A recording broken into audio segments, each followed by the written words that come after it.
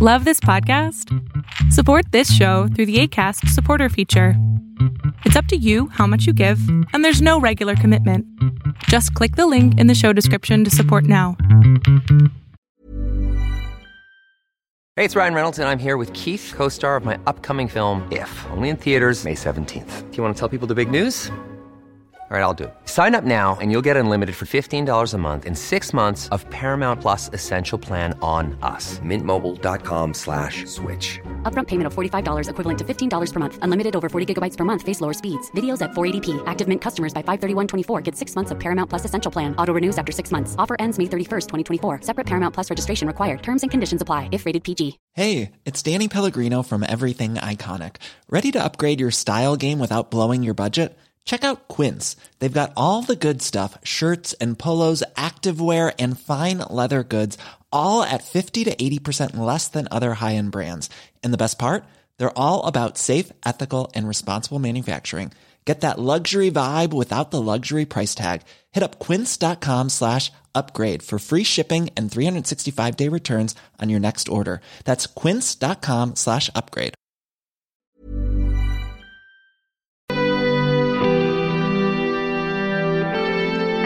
Welcome to the 10th episode of Concussion Chats. My name is Taya. Concussion Chats is a podcast hosted by the McGill students for the Concussion Legacy Foundation with the help of Nick from Concussion Talk. We are dedicated to providing hope and strength to those suffering from concussions through sharing experiences. Today, I have a recording of Mark. Mark suffered a concussion almost 9 years ago playing basketball. He has been collecting ways of dealing with his symptoms ever since. He is an educator in a learning center, a part-time professor, and a proud father. All right. Well, thanks very much. So yeah, my name is Mark. My pronouns are he, his, him. I wanted to start by saying that I'm really grateful that this exists. Those Zoom talks is the first time I'm joining, but I'm quite happy they exist, and I learned about the podcast, and I want to listen to them, all the ones that I missed, and I'm really grateful for the support group, and I want to thank everyone who's setting this up. As Taya said, I suffered a concussion about 9 years ago, and I thought about creating some sort of group like that, or seeing if there's something that existed, and it's this is impossible, we'll never be able to meet because I can't go outside because of my concussion symptoms anyway. So when I found out that this existed, I was really touched by it. So basically what I was hoping to share with you today was I wanted to tell you a little bit about my life before the concussion, and then some of the key events that happened throughout my my concussion recovery process, and then to talk to you about some of the tough things that I have had to deal with, and then I want to talk about themes that relate to hope, opportunities, and tips. So we'll see what we can get to. Before I got my concussion, I guess what I wanted to start with is to give you general idea of what my sort of ideal day would look like before my concussion, in terms of what I would do if I was on vacation, if I had time, that kind of stuff. And so before my concussion, I guess an ideal day would be I would wake up, I would eat breakfast, go through my emails while listening to music, and then I would maybe read to some extent, I don't know, 45 minutes or to an hour. Then I would ride my bike to go to the golf course, because anyway, I used to live, I sort of grew up close to the golf course, and play golf, and then I would come back home, and then I would try to go play basketball, and then afterwards I would try to go meet some of my friends, taking the bus. And usually what I like to do is, while being on the bus, I like to read on the bus, and to hopefully have a couple of drinks with my friend after. And the reason why I wanted to mention all those things is that pretty much those were all things that I couldn't really do for a long period of time. So meaning like, just like going on the computer for an extended period of time, uh, while listening to, like, doing work, like listening to music, playing golf I couldn't do for about like 3.5 years, playing basketball sort of the same. And I'm still struggling with some of those activities. Riding a bike, it's not as bad, but it's complicated because I don't want to fall to some extent, or I didn't want to fall. Now like the things has changed, but like it's been like there's been a couple of rough years, and then just being on a bus was just a struggle. And obviously, I used to be able to read on a bus. I couldn't just read regularly. I used to be quite the reader, and just because for a variety of reasons, like it was just too much of a struggle for me. And obviously, drinks, like it was just like I was out of it if I would just drink anything. So anyway, so like there's that sort of contrast between like what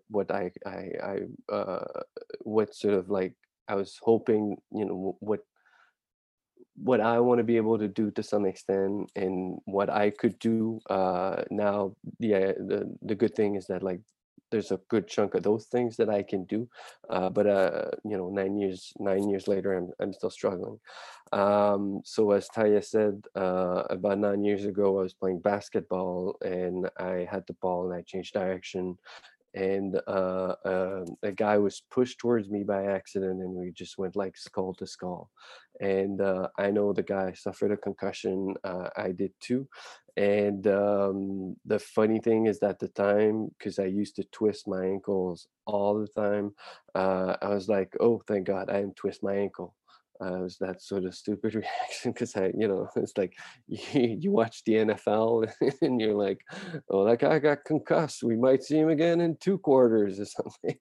And it doesn't sort of work like that. And so that the idea is that like, okay, on the day of, I didn't know I had a concussion, but a couple of days later, I realized that's what was going on. But I was still with the mindset of like, oh, okay, in 2 weeks I'll be fine. And then 2 weeks later, I'm like, okay, in 2 weeks I'll be fine. And 2 weeks later, and so 9 years later, I'm like, okay, if in 2 weeks it could be over, that'd be the best. But that's not exactly how it works. So yeah, so the way that I sort of realized to what extent, like I guess one of the first time where I realized to what extent like what I was facing, what I was confronted with, was so maybe 3 or 4 days after I got the concussion. I lived in this really tiny apartment, which was, I lived in Ottawa. The apartment was just basically bigger than I am. That's pretty much it. Like it was just this 1 bedroom apartment with anyway, it wasn't that big. And so I just tried to vacuum the apartment. Usually it would take me between, I don't know, about 15 minutes to vacuum the entire apartment, get all of the corners and everything. And midway through vacuuming that vacuum process that was supposed to last 15 minutes, I had to stop. I had to take a nap. I napped for about an hour and a half because I was just way too tired. Like I couldn't do it anymore. At the time, I was a graduate student, and that's when I was like, okay, I really have a concussion in 2 weeks. It should be all right. And so I didn't know what was going on. I didn't know what was affecting me and what I was supposed to do in order to, not suffer all those symptoms. And so I sort of try to keep doing some of the regular stuff that I was doing. So some of the studying, although I sort of gave myself like, 3 weeks off of doing nothing. And on one day I had to go to a presentation. I was supposed to do a presentation for about 15 minutes.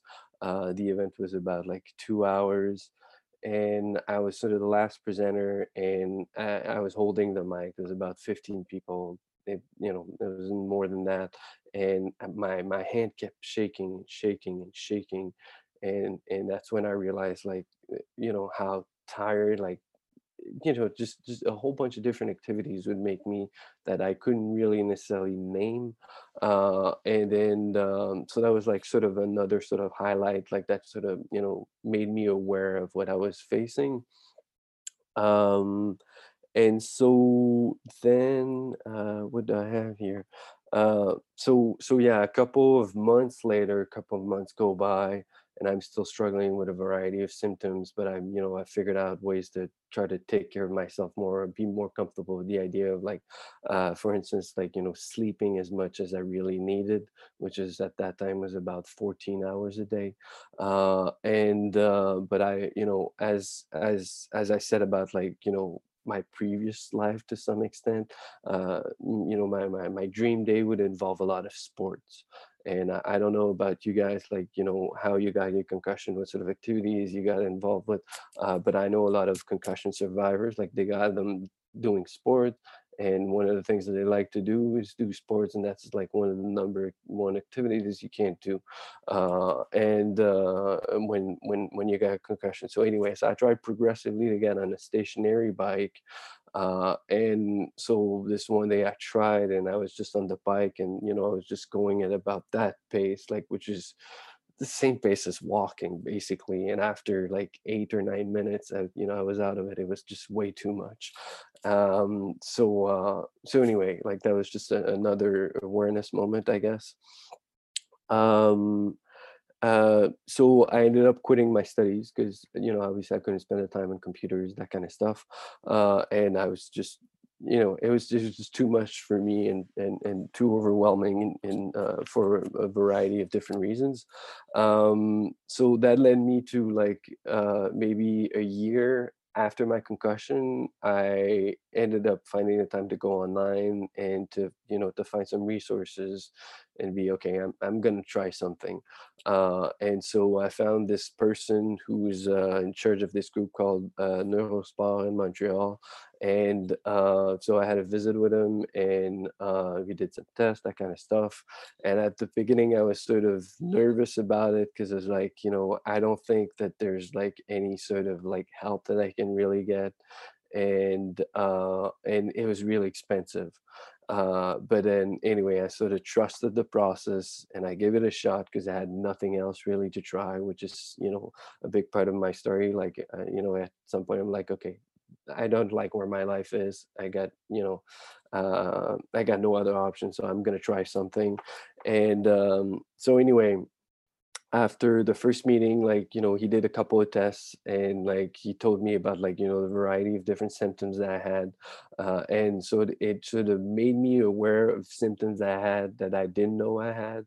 I don't know if that makes any sense, because like if you twist your ankle, it just affects your ankle, but when it's your brain, it affects a wide variety of different things. And there was some weird things going on in my life that I wasn't aware that were associated with the concussion.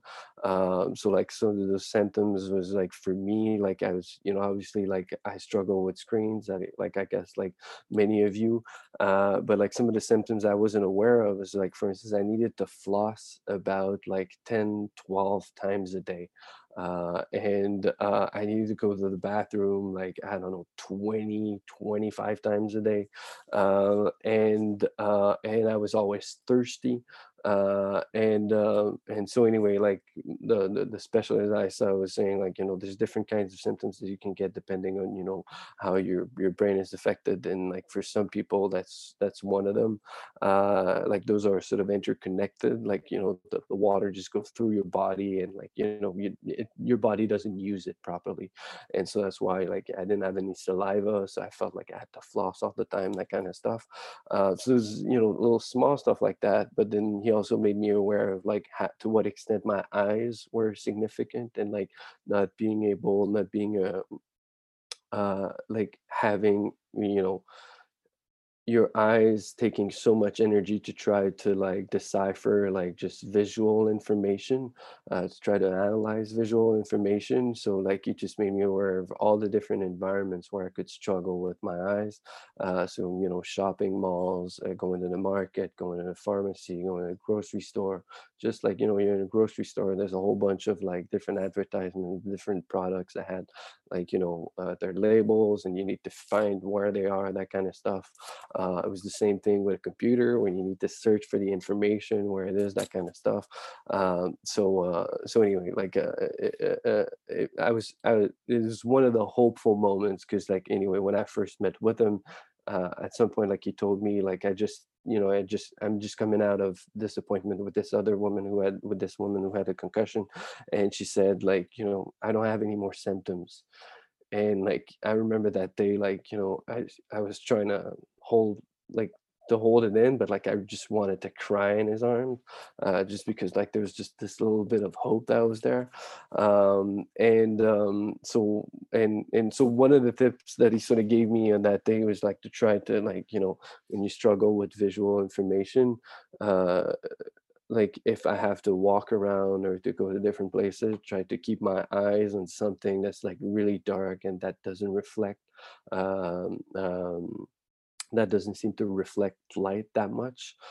So it's like anything that seems to be the opposite of a mirror. So like for instance, like this isn't dark, but that doesn't reflect light, like I don't know, like the cover of a phone or something like that. So anyway, so that was just something that just helped me, go through the world to some extent. Another moment then after that, like I felt was like quite significant for me was, I think maybe a couple of months later, it was the Summer Olympics. And I'm no star athlete, but I've just always really enjoyed sport. And as a kid, it was like just a big thing for me, like that dream of like going to the Olympics.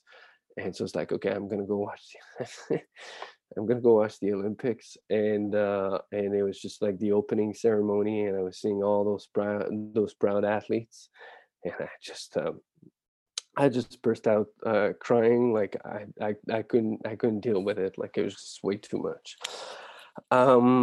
And So anyway, like I guess like it told me more about like my mental state and where I was. But then progressively, as like I saw more specialists, and like I found more tips and things that I could do.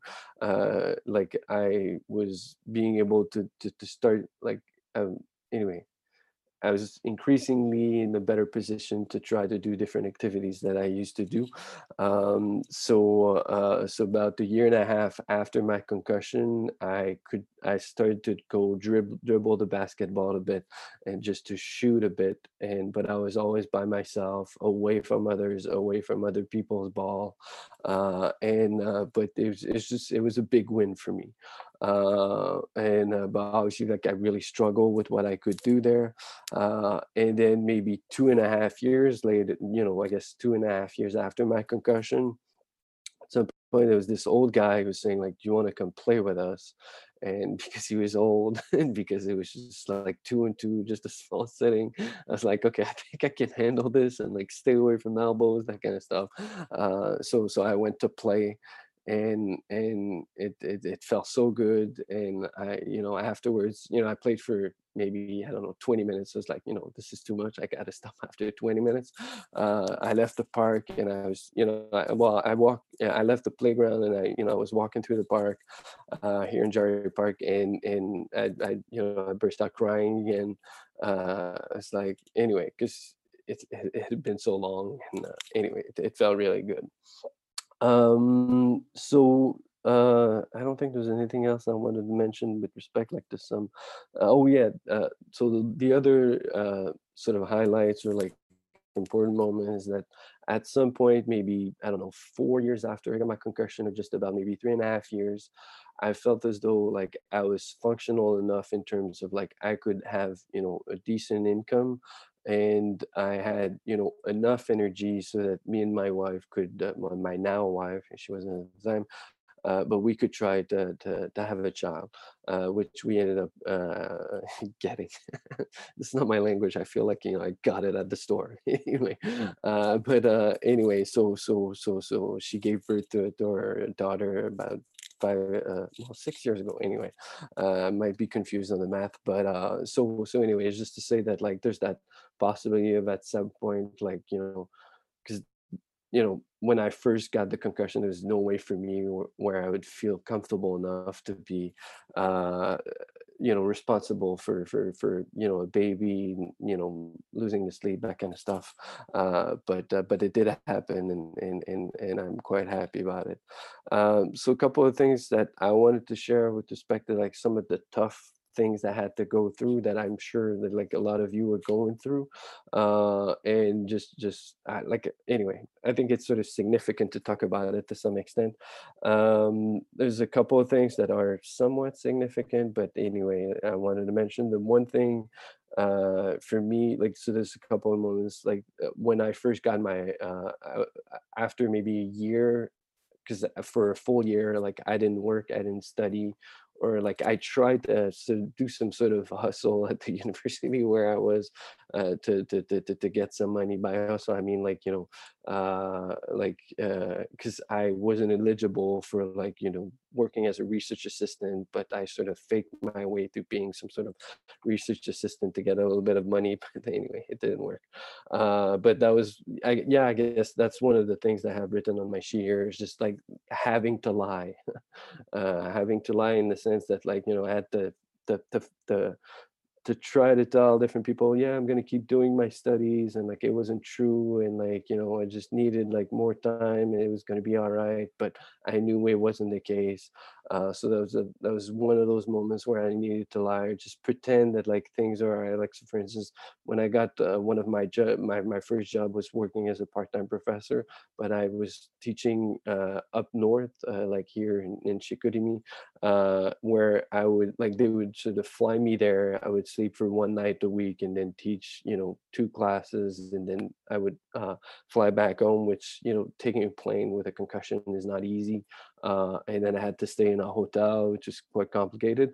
But I, like, there was this one moment where, like, because I was given a per diem, like, for food, like, and so I was talking with people at the administration who's telling me, like, what were my options. Like, I could go to the area to have my lunch there because it wasn't too expensive. I was like, yeah, true. I could go to the cafeteria. And in my head, it was like, there's no way for me I can go to the cafeteria. There's just way too many people. And, it's just a subtle lie, but it's just like, anyway, is quite, anyway, I felt sort of uncomfortable.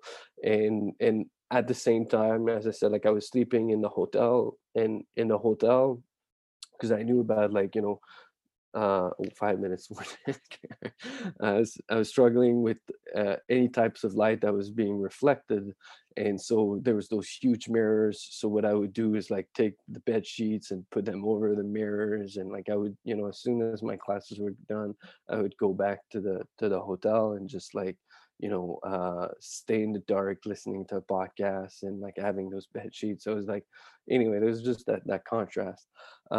So some of the things that I felt like was sort of quite difficult as well was just like interactions with friends. Obviously, I wasn't seeing as many friends as I used to. I was barely seeing any friends, but there was a couple of my friends who were like, I just come on, like wake up, like, you're all right, like it's not much. And just it I felt like I felt they didn't know what I was going through. And then later on, I realized like I was that friend to other people prior to having a concussion, prior to knowing what it is like to have a concussion. Like I had said words like that, and anyway, and I remember I had one friend who was telling me like, oh, this other guy, like he ended up getting a concussion. It was like, oh my God, like, what's going on with him? And he was like, oh no, he's all right. Like he's just fighting through it. So he's still at work. He's still doing this and that. And anyway, and he sort of said it in a way just to tell me again, like, just wake up. And anyway, um, I don't know. I just wanted to share that, like, there's those uneasy moments.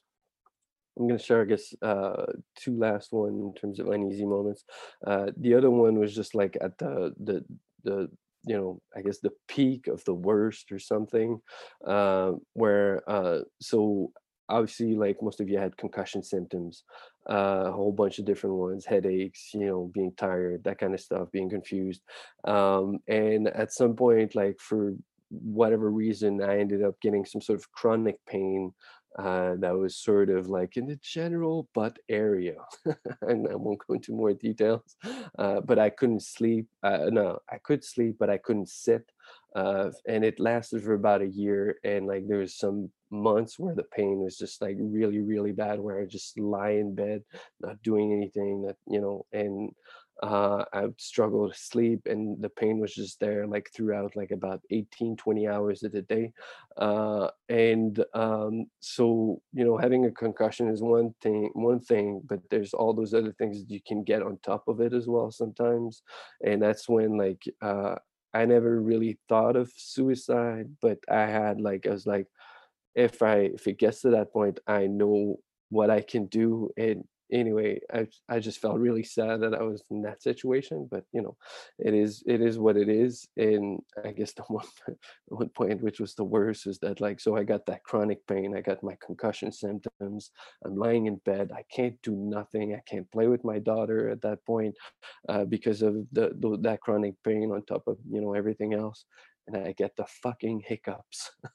I was like, this is just too much. But anyway, like I ended up getting a surgery, and I found a doctor that could deal with it, and it ended up being good.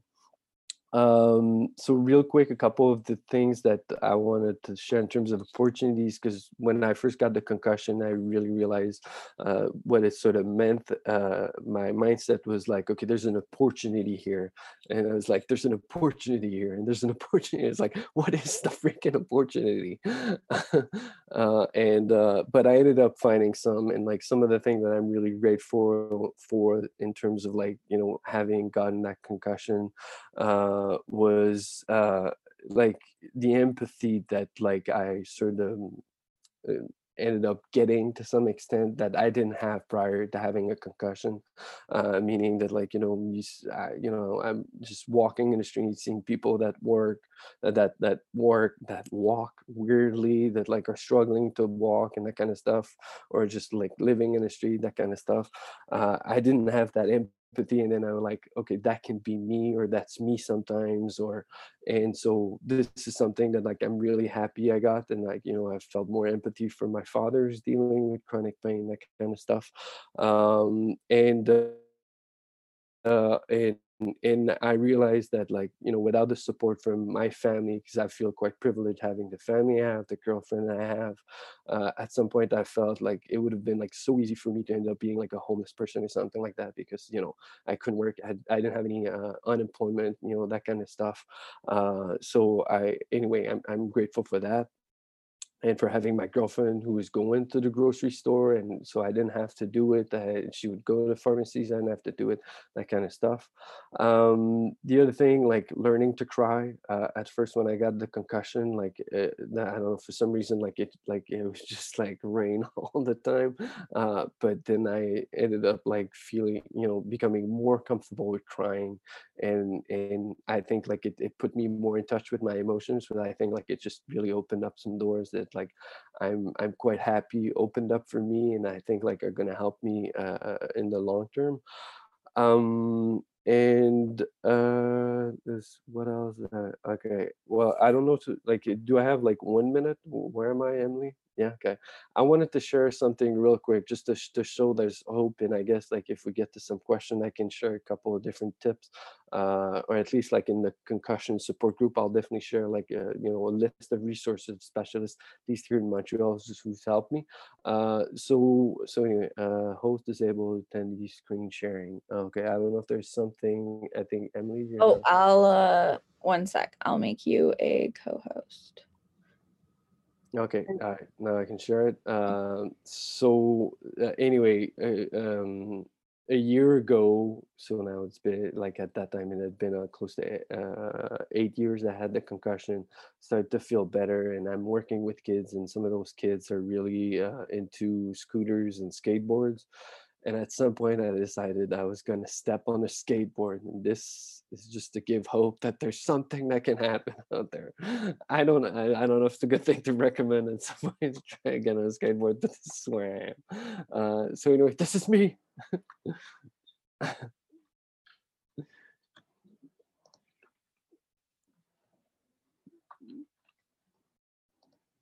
All right. So anyway, I'll just I'll stop it there, but you get what I mean.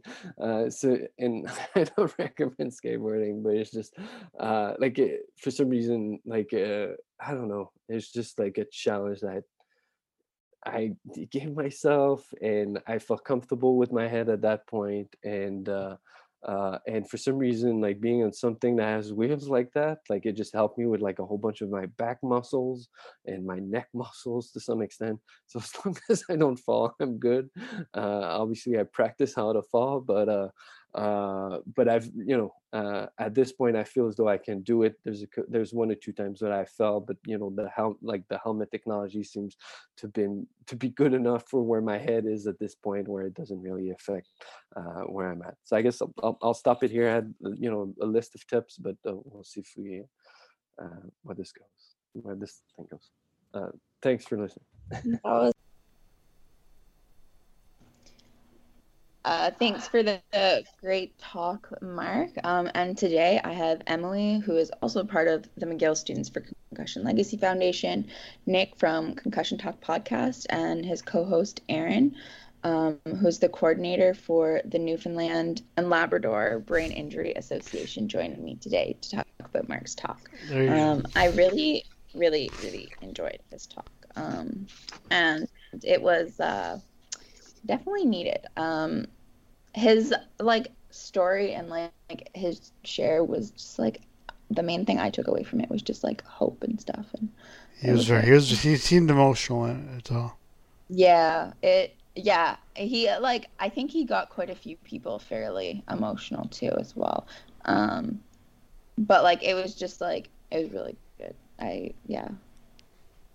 Yeah, I like the fact that he was more emotional though too, because he mentioned near the end of the talk, he said he was more in touch with his emotions now and like prepared to cry and stuff, and that just kind of made it seem more real.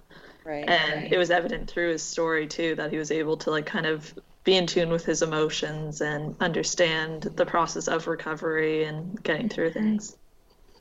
Yeah, and one of the first questions that someone asked during our discussion was about the whole being more emotional and like being more aware of your emotions sort of thing. And I think that was definitely like it definitely was really important that he was able to like get choked up and like be emotional, and especially since like everyone's always like men can't cry and stuff. So I don't know, it was nice to see someone get emotional, not because like I want him to be like sad or like emotional, but like it was a good reminder for everyone, I think.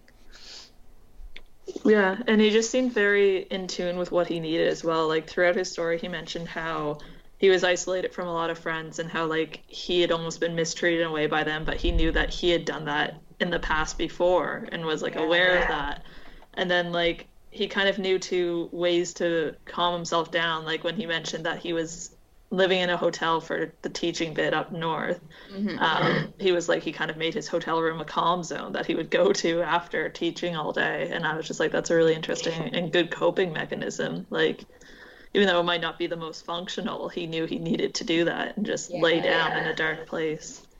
Do you guys find that the audio is going weird, but that most concussion patients know exactly what's going on with them? The difference is, like, I found out, listen to a lot of speeches, and all the people know, the people who speak, I guess, are the ones who would know, but exactly what's going on, what's compared to how they were before.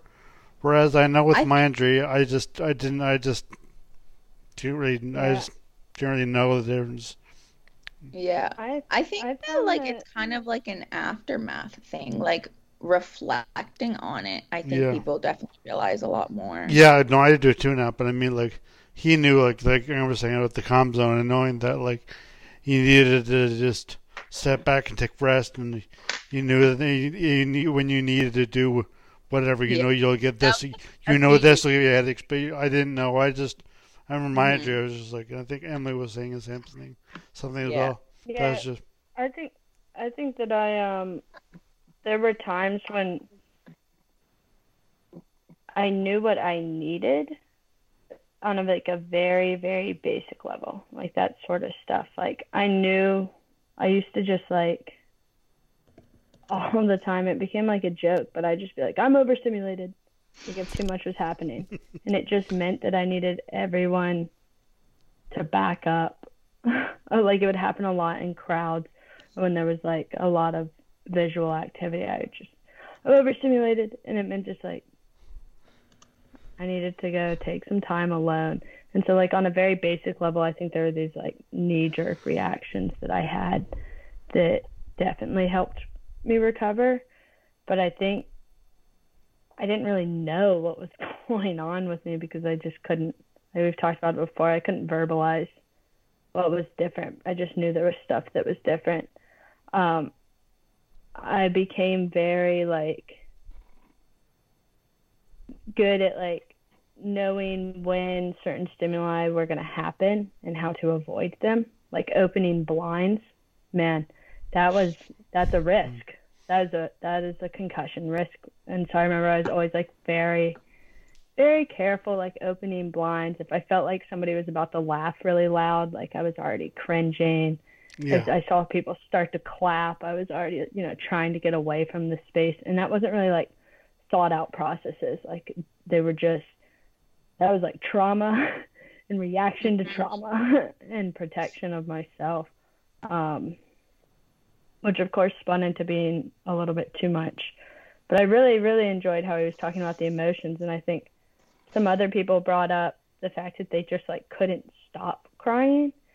And I think there is this like being in touch with your emotions and willing to cry. And then there's this like concussion thing that happens with some people where like, for me, like I could just be sitting there having a great time and all of a sudden I'm crying. Or somebody cracks a joke and I think it's so funny. No, I'm not laugh crying. I just end up start crying. Like it's like the emotions were a roller coaster. And of course I did not do what Mark did. I decided to just like try and check out from all emotions. But he did touch on that, the fact that if he tries to numb his negative emotions, he's going to numb his positive emotions in turn too. And I think that's, I just went ahead and numbed them all. Yeah. But I think it's so cool that he was able to find that balance during his recovery. I think it's amazing.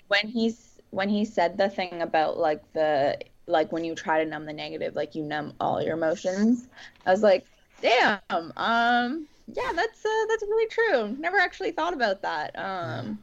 But that's so true. You'll find that actually, you guys are, well, no, I know Emily is in neuropsychology. You're in neurosciences, aren't you?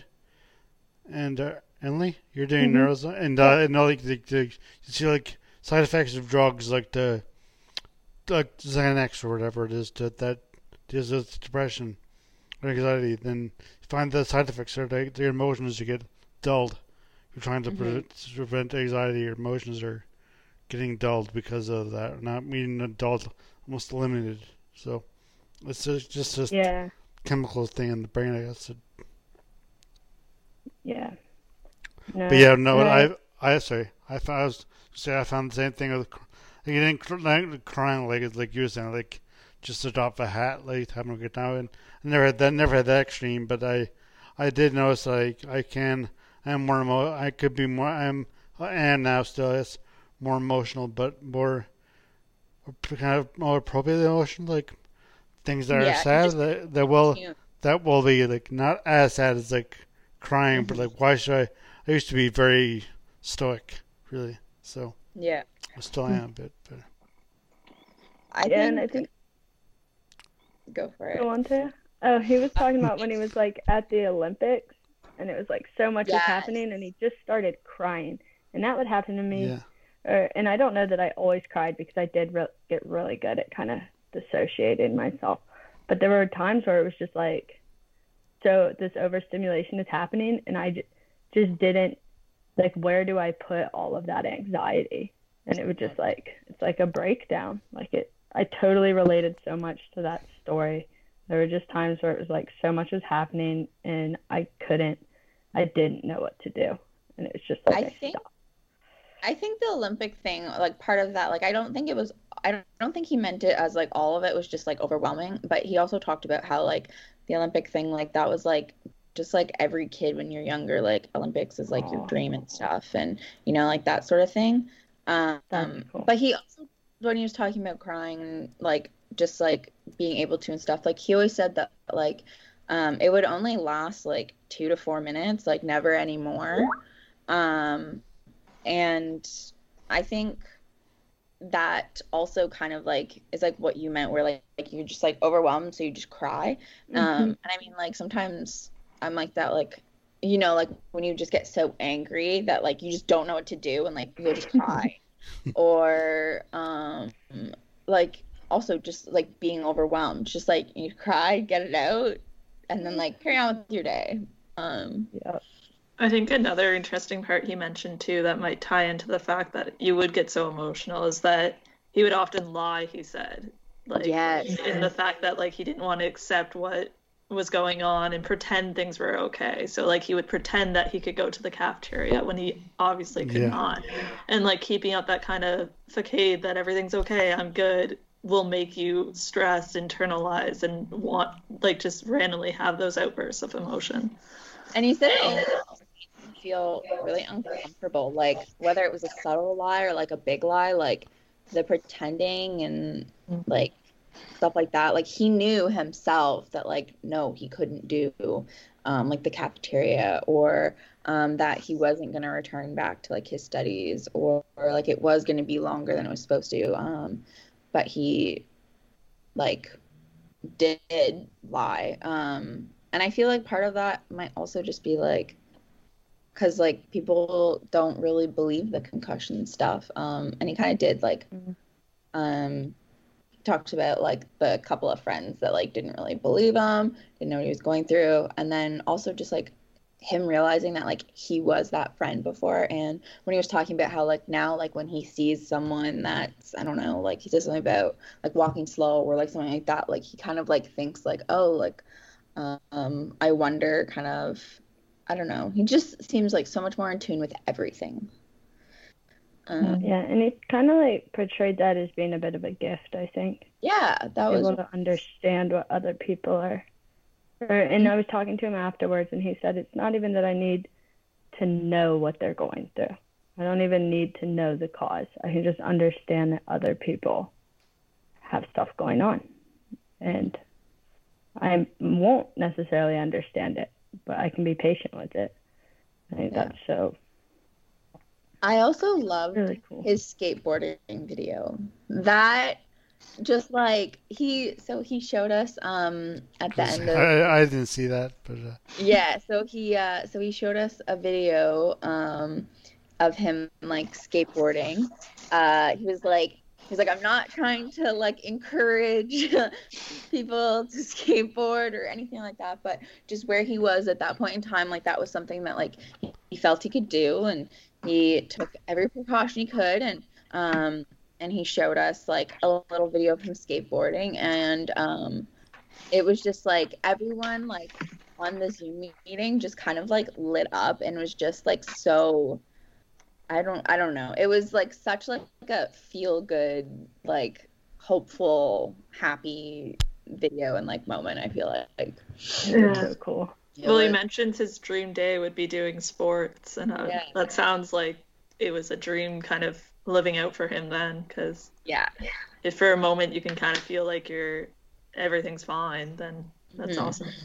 Yeah, exactly. It was that was and when he was also talking to someone about, like, or no, I think it might have been in the talk about, like, the 2v2, like, basketball with, like, an old man or whatever, and he played for about 20 minutes, and that was too much, and then he left, and he was just walking through the park, like, bursting in tears, because it had been so long since, like, he got to play, and, like, it just felt so good. Yeah, And I loved that story because he like found someone who Yeah. was to his ability in a way, and he was just like, yeah, it's this old guy, but I could probably keep up. Yeah. Yeah. That was awesome. Yeah, I don't know. His share and his story was just amazing. I don't know if he's spoken a lot, but he did seem to get more. As like his story started off, he's kind of sad, like not very did not wrap uplifting as he got better. His story, his message got better too. I guess just what happens, but just it seemed to really buoy his spirits as well as I guess everyone else is in the group chat. I guess, but I also really liked how like as he was like coming to the end and he was gonna wrap up, like he talked about like tough, significant things he went through, because he didn't just want everyone to think that like it was all like happy and easy, and like so he like highlighted some of the like shitty things, and then he also highlighted some of the opportunities that he got from it. Like he talked about like the empathy he ended up getting, the support from his family, and like how if he didn't have them, like he would have been homeless, and his girlfriend just helping so much, who's now his wife, and they have a daughter, and just the whole learning to cry thing, and he had mentioned some I don't know what it was. Emily, did you guys talk about it more once I left? But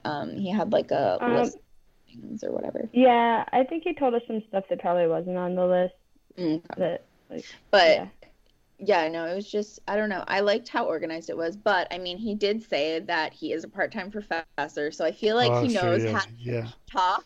Paid the audience, yeah. It was really, really good, and that was definitely something everyone needed to hear for sure. And I think we should. My point is not important, so go ahead. I was gonna say, I loved when he was talking about how he's just having like such a bad. I didn't love it, but I really related to it. He was just having such a bad day, and all this stuff was happening, and then he got the hiccups. Yeah. Oh my God. It's so pissed and he was off. like, "It's over." Yeah. And I was like, man, I really straw so much. Like, I like when my cup is full and like I'm dealing with 17 million different things, and then like stub your toe. The hiccups happen. Oh yeah, I stub my toe. I drop a glass of water, whatever it is. I'm just like, yep, done. Life is done. Life is over. There's no point in being here now. Yeah. And it's just it was nice to relate to that and like not feel as crazy when those moments happen, because it really is this accumulation of things. It's not about the hiccups. But then hearing them like get through those moments was really cool. And hearing him talk about how he felt like he was comfortable having a kid and having a kid, like I loved that too. Yeah, it was amazing. The hiccup one, that was just like so relatable, so true. And like you said, like stubbing your toe and then like that just becomes the end of the world. But it's not really about that thing. It's just like it was the last straw. And yeah, the hiccups and or like a sneeze. Like yeah, just anything. I really liked his share. It was really, really good. Do you guys have any last things to add? I think just the only other thing that he said that really stood out to me that kind of was similar to almost everyone, I think, going through a recovery is the 2 weeks myth. It's like in 2 weeks' time, I'll be able to do this again. In 2 weeks' time, I'll be good. And it's like, that's just always the myth that you try to tell yourself at the beginning. But in fact, it's 9 years later, and he still deals with it all. But no, that's so true, because everyone's always told like the 2 week thing, and so that is kind of what everyone just thinks is like, okay, 2 more weeks. Yeah. Yeah. You tell yourself that tomorrow over there, Taya? Just 2 weeks. I do not want to have quarantine, but I'm so happy that I get to go home for Christmas. I haven't seen my family since the beginning of March. Oh. And then one of my brothers since Christmas, but Yeah. All right. So thanks again to Mark for the awesome talk. And thanks to Nick for helping us do this. We will have a new podcast posted Monday morning. Our upcoming podcasts can be found on concussiontalk.com, Spotify, YouTube, and Apple Podcasts. You can find more information about our group on concussionmtl.com. Our peer-to-peer support group is free and open to everyone. We hold 3 weekly meetings on Zoom, which we will link in the description. Thank you for listening, and thank you guys for joining me. Thank you. Word. HeadCheck Health bridges gaps in concussion care through simple, powerful technology. Join organizations like the Canadian Football League, Trek Factory Racing, the Canadian Junior Hockey League, Eastern Washington University, and Volleyball Canada, who rely on HeadCheck to improve communication and optimize care. Visit headcheckhealth.com for more. The music at the beginning of this podcast is by Bensound. www.bensound.com. Planning for your next trip? Elevate your travel style with Quince. Quince has all the jet-setting essentials you'll want for your next getaway, like European linen, premium luggage options, buttery soft Italian leather bags, and so much more. And it's all priced at 50 to 80% less than similar brands. Plus, Quince only works with factories that use safe and ethical manufacturing practices. Pack your bags with high-quality essentials you'll be wearing for vacations to come with Quince. Go to quince.com/trip for free shipping and 365-day returns. Hi, I'm Daniel, founder of Pretty Litter. Did you know cats tend to hide symptoms of sickness and pain? I learned this the hard way after losing my cat, Gingy. So I created Pretty Litter, a health monitoring litter that helps detect early signs of illness by changing colors, saving you money and potentially your cat's life. Pretty Litter is veterinarian developed, and it's the easiest way to keep tabs on your fur baby's health right at home. Go to prettylitter.com and use code ACAST for 20% off your first order and a free cat toy. Terms and conditions apply. See site for details. Ever catch yourself eating the same flavorless dinner 3 days in a row? Dreaming of something better? Well, HelloFresh is your guilt-free dream come true, baby. It's me, Keke Palmer. Let's wake up those taste buds with hot, juicy pecan-crusted chicken or garlic butter shrimp scampi. Hello Fresh. Stop dreaming of all the delicious possibilities and dig in at HelloFresh.com. Let's get this dinner party started.